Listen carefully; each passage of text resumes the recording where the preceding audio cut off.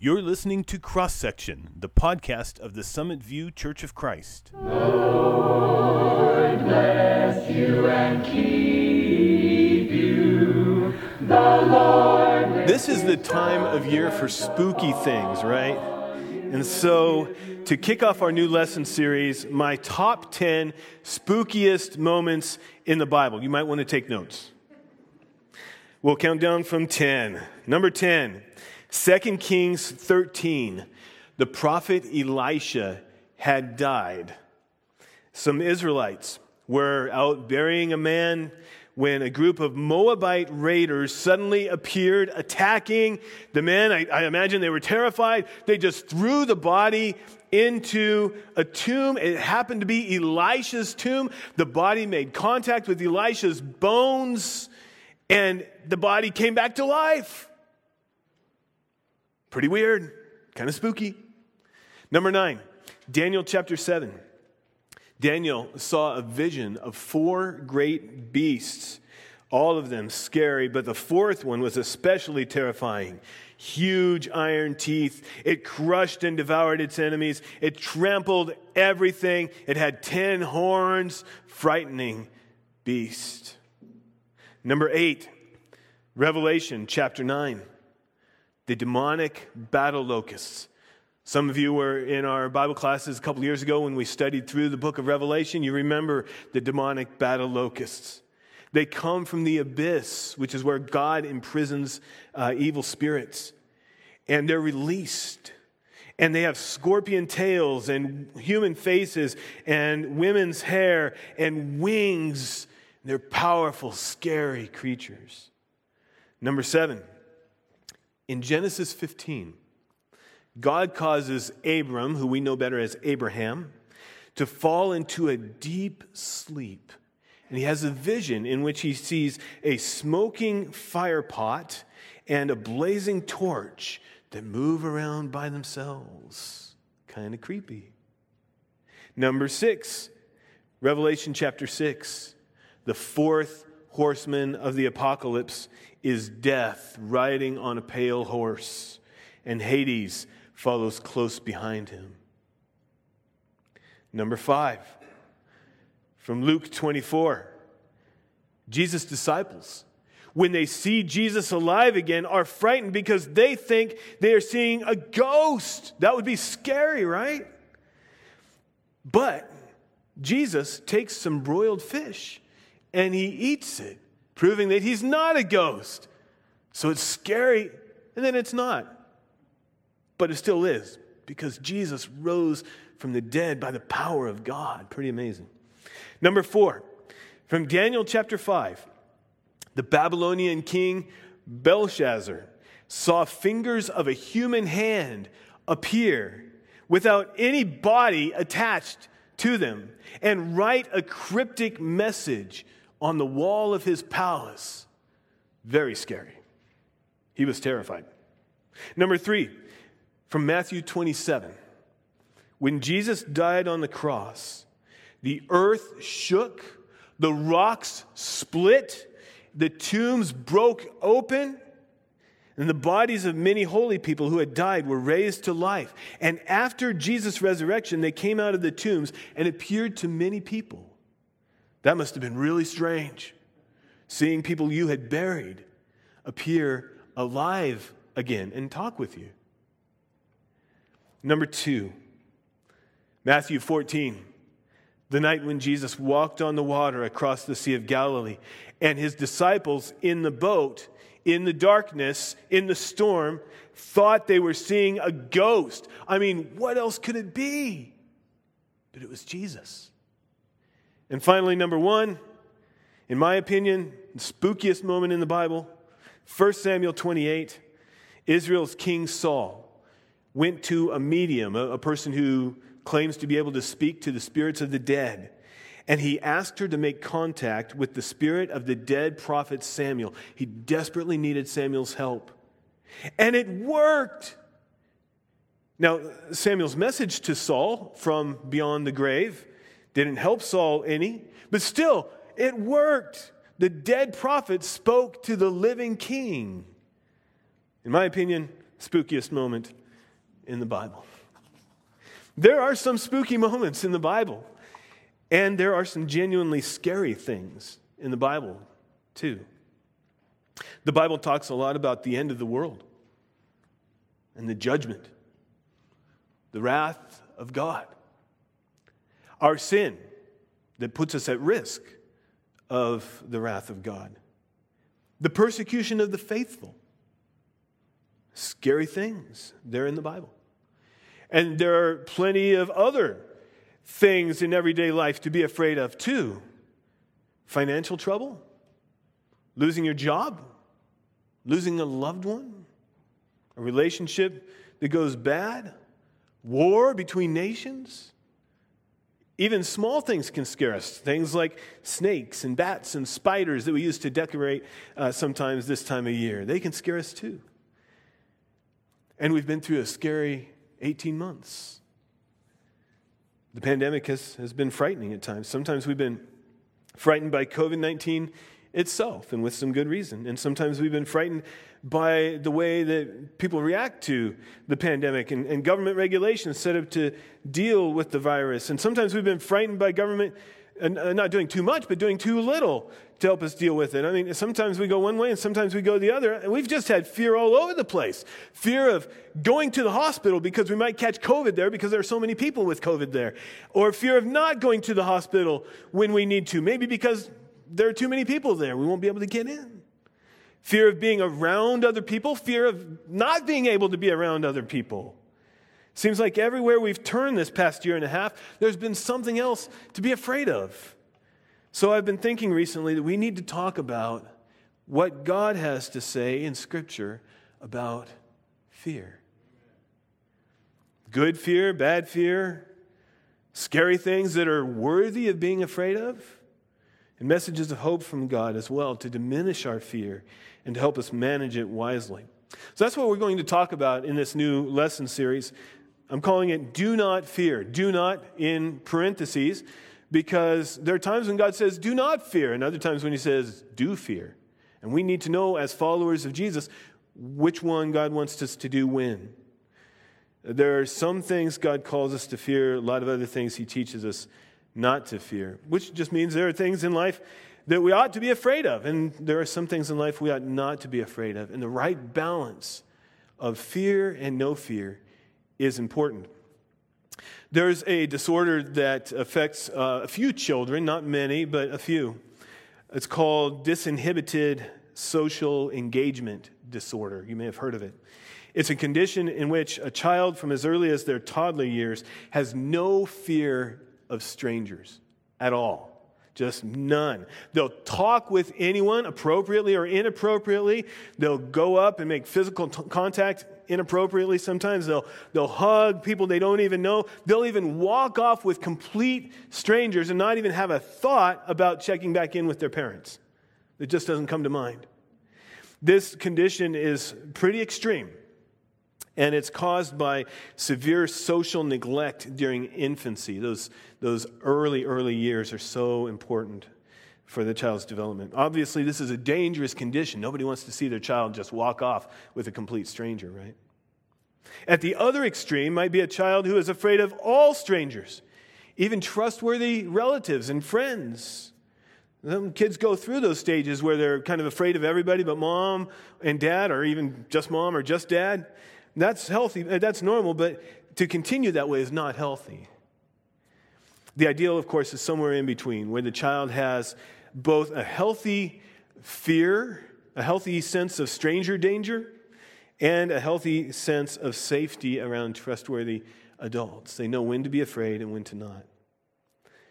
The book of Proverbs in the Bible reminds us that there are healthy, reasonable fears, and there are unhealthy, unreasonable fears. So, for example, Proverbs 22, verse 3, which also is actually in 27:12. It's in there twice, so it must be important. The prudent see danger and take refuge, but the simple keep going and pay the penalty. I needed that proverb one day when I was in college. Some of you have heard this story before. I was sitting in the school cafeteria, and in front of me were football players at their table, and behind me were more football players at another table. And I didn't realize how dangerous it was to be right in the middle until food started flying from one table to the other. Most of it went over us. Some of it did not go over us. My friends all around me ducked under the table and hid because the prudent see danger and take refuge. But the simple keep going and pay the penalty. The penalty, when I said, well, I'm not getting under the table, I'm not putting up with this craziness, I'm just going to pretend like it's not happening, the penalty was a big spoonful of mashed potatoes in the right ear. Went in deep enough, I had to go take a shower to get it out. When COVID-19 appeared, it was prudent for the world to have sufficient fear to recognize the danger and take appropriate precautions for the safety of individuals, groups, and nations. Now, of course, the tough part is figuring out what constitutes appropriate precautions. That is still a matter of some exciting debate, but the principle is sound. There are times in life when fear is appropriate, even necessary for our well-being. But then there's unreasonable fear too. And this comes up in Proverbs 26:13, which a friend reminded me of this week. And for that, I'm grateful. Proverbs 26:13, a sluggard says, there's a lion in the road, a fierce lion roaming the streets. Well, this is inappropriate fear because the lion in the road, if it's even really there, becomes the sluggard's excuse to stay home and do nothing. Maybe there's no lion out there at all. Or maybe there is, and he needs to, get together with some other people and deal with this lion. But he'd just rather stay inside. Now, he may be genuinely afraid. Lions are scary. But his fear is either unfounded or greatly exaggerated. Jesus taught us a little bit about what we ought to fear and what we ought not to fear. I'd like to read with you from Luke 12, verses 1 to 12. Meanwhile, when a crowd of many thousands had gathered so that they were trampling on one another, Jesus began to speak first to his disciples, saying, "Be on your guard against the yeast of the Pharisees, which is hypocrisy. There is nothing concealed that will not be disclosed, or hidden that will not be made known. What you have said in the dark will be heard in the daylight, and what you have whispered in the ear in the inner rooms will be proclaimed from the roofs. I tell you, my friends, do not be afraid of those who kill the body, and after that can do no more. But I will show you whom you should fear. Fear him who, after your body has been killed, has authority to throw you into hell. Yes, I tell you, fear him. Are not 5 sparrows sold for 2 pennies? Yet not one of them is forgotten by God. Indeed, the very hairs of your head are all numbered. Don't be afraid. You are worth more than many sparrows. I tell you, whoever publicly acknowledges me before others, the Son of Man will also acknowledge before the angels of God. But whoever disowns me before others will be disowned before the angels of God. And everyone who speaks a word against the Son of Man will be forgiven, but anyone who blasphemes against the Holy Spirit will not be forgiven. When you are brought before synagogues, rulers, and authorities, do not worry about how you will defend yourselves or what you will say, for the Holy Spirit will teach you at that time what you should say." Jesus begins by teaching his followers here not to mimic the hypocrisy of the Pharisees, because everything they do is going to be made known. Eventually, they will be held accountable by God. And as Jesus is talking about that, he also realizes that to resist the influence of the Pharisees and other religious leaders in Jewish culture at that time is going to make a lot of those leaders angry. If you don't do like they do, they're not going to like it. They will oppose and persecute the followers of Jesus. And of course, that happens frequently in the book of Acts, as we read these last several weeks in our series on Acts. And Jesus' followers then will face real danger, even the threat of death. And so Jesus warns his disciples about what they should and should not fear. They should not fear those who can kill the body and then after that can do no more. Which sounds crazy. If you're sitting there listening to Jesus say that, your first thought has to be, but they can kill me. Of course I'll be afraid of them. But Jesus' point is that we need to have a deeper fear of God than of human authorities. Because human authorities can kill the body, but God has authority to throw you into hell. Now, which destiny is worse? Human authorities represent a temporary danger, but the wrath of God represents an eternal danger. So then, what does it mean to fear God? We'll work on that question some more in next week's lesson. But the short answer is that to fear God, of course, doesn't mean to stand always trembling and cowering before Him, afraid to do anything lest His wrath come down upon us. Obviously, that's not what it means. It's to recognize God's awesome authority and power, and to recognize that He is a God of justice who shows no favoritism, but one day will judge all people based on what they've done, whether good or bad, and then to act appropriately out of reverence for this God in order to continue in His favor. It's like that healthy fear that you have of your boss at work, right? If you have a job or have ever had a job or plan to ever have a job, you may love your boss. He or she may be a kind and thoughtful person. They may respect you and treat you well, but you still arrive at work on time, right? Because you know they can fire you if you don't live up to your responsibilities. So they may be very kind, but they will also hold you accountable. You're not scared of your boss if your boss is good, but you have a healthy respect for their authority. It's the same with God. To fear God means to acknowledge His authority and power and the fact that He will judge the world one day, and then to act appropriately because you understand who He is and what He will do. So in verses 8 and 9, we have confidence in knowing that whoever publicly acknowledges Jesus before others, even if that's scary at that moment, will be acknowledged by Jesus before the angels of God when He comes again. But at the same time, Jesus warns us that if anyone disowns Him before others, maybe because they're afraid of being persecuted or ostracized or of just not fitting in with the group, then that person will be disowned before the angels of God.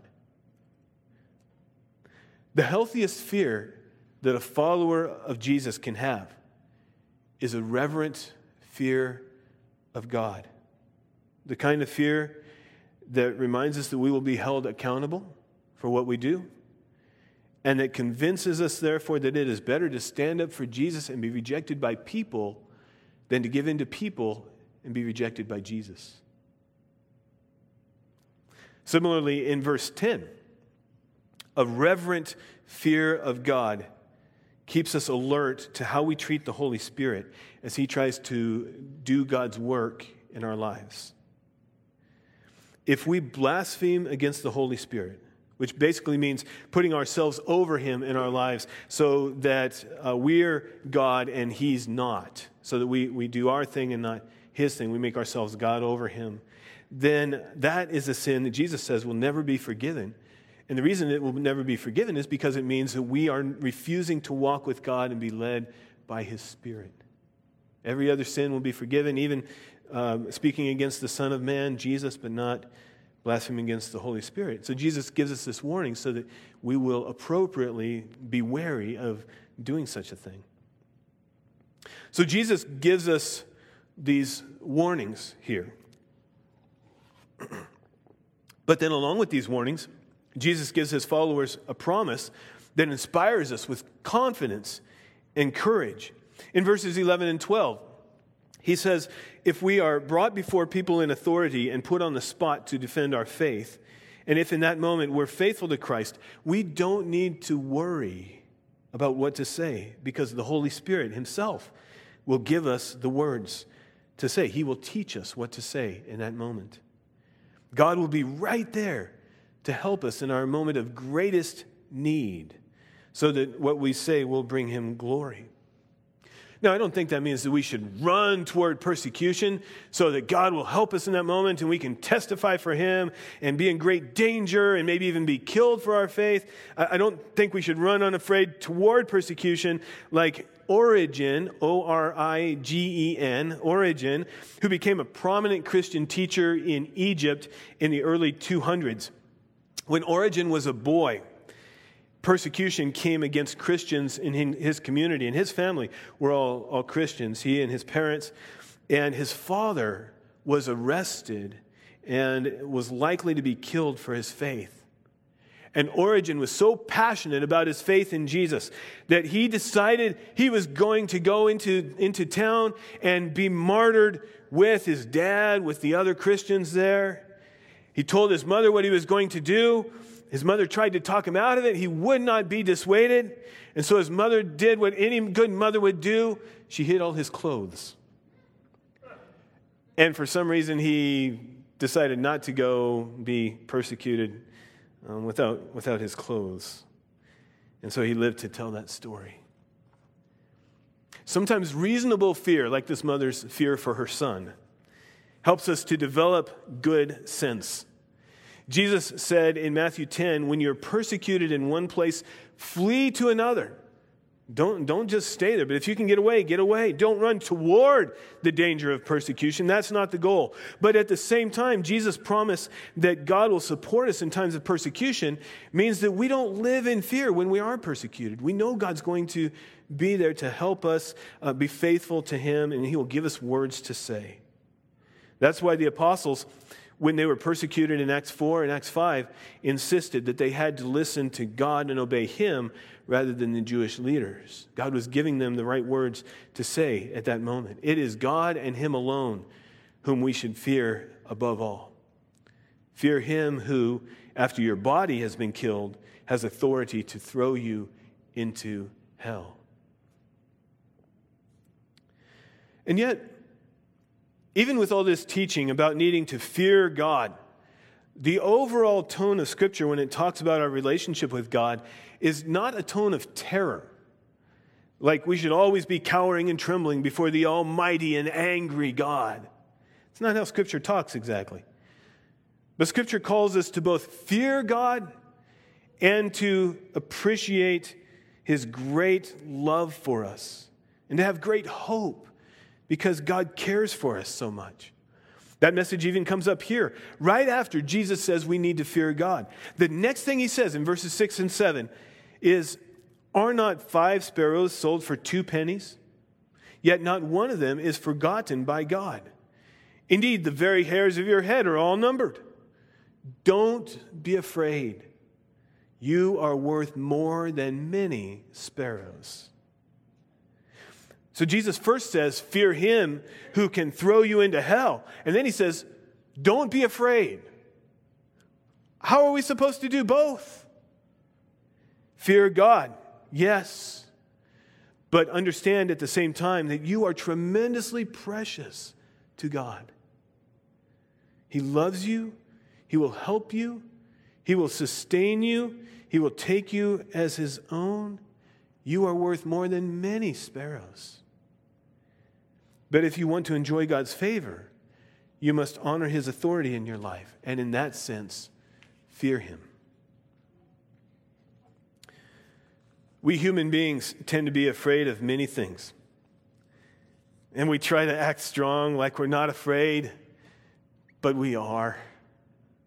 Because deep down we know that we are frail, that our time is short, and that there's really not much in this world that we can control. And even people who talk real big and who act like, oh, nothing will ever knock them down, they're scared too. In fact, sometimes they're the most scared of all, which is why they talk so big. And so our fear reveals itself in things like our vicious battles over politics. You know, part of the reason that we're so polarized in our country right now is because we've developed this fear of the other side. We're just terrified of what might happen if the other side wins. And our fear reveals itself in things like our mixed up response to the pandemic. Some are too afraid to go out at all, and others are too afraid of government restricting our freedom to go out when we want or to let us do what we want when we want. And sometimes we reject another person first before they reject us because we're afraid that they're going to reject us. And so we cut off the relationship. We beat them to it.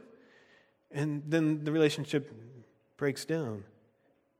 And there are so many people who are stressed out with worry and anxiety all the time, some of which has an actual biological root that needs treatment, right? Sometimes anxiety is a physical problem that needs treatment. But a lot of times we're overwhelmed by our fear and worry, anxiety, because we're afraid of so many scary things in this life, and we are not sufficiently standing in the fear of God.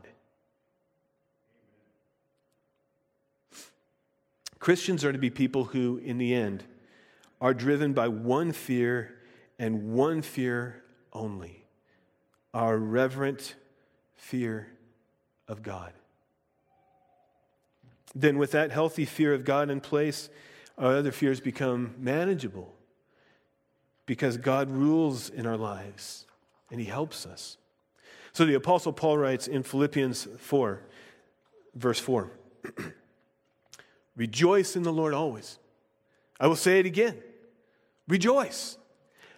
Let your gentleness be evident to all.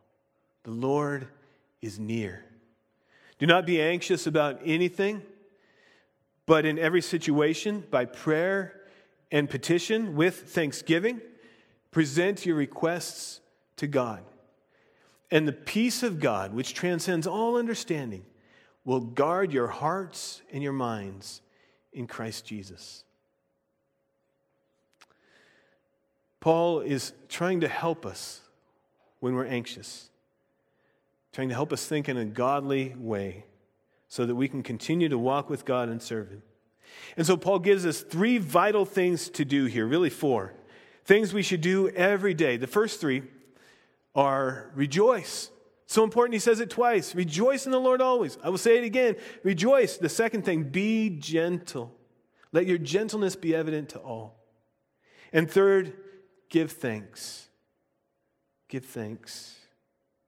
It's hard to be overwhelmed by fear when you take joy in the blessings God gives you.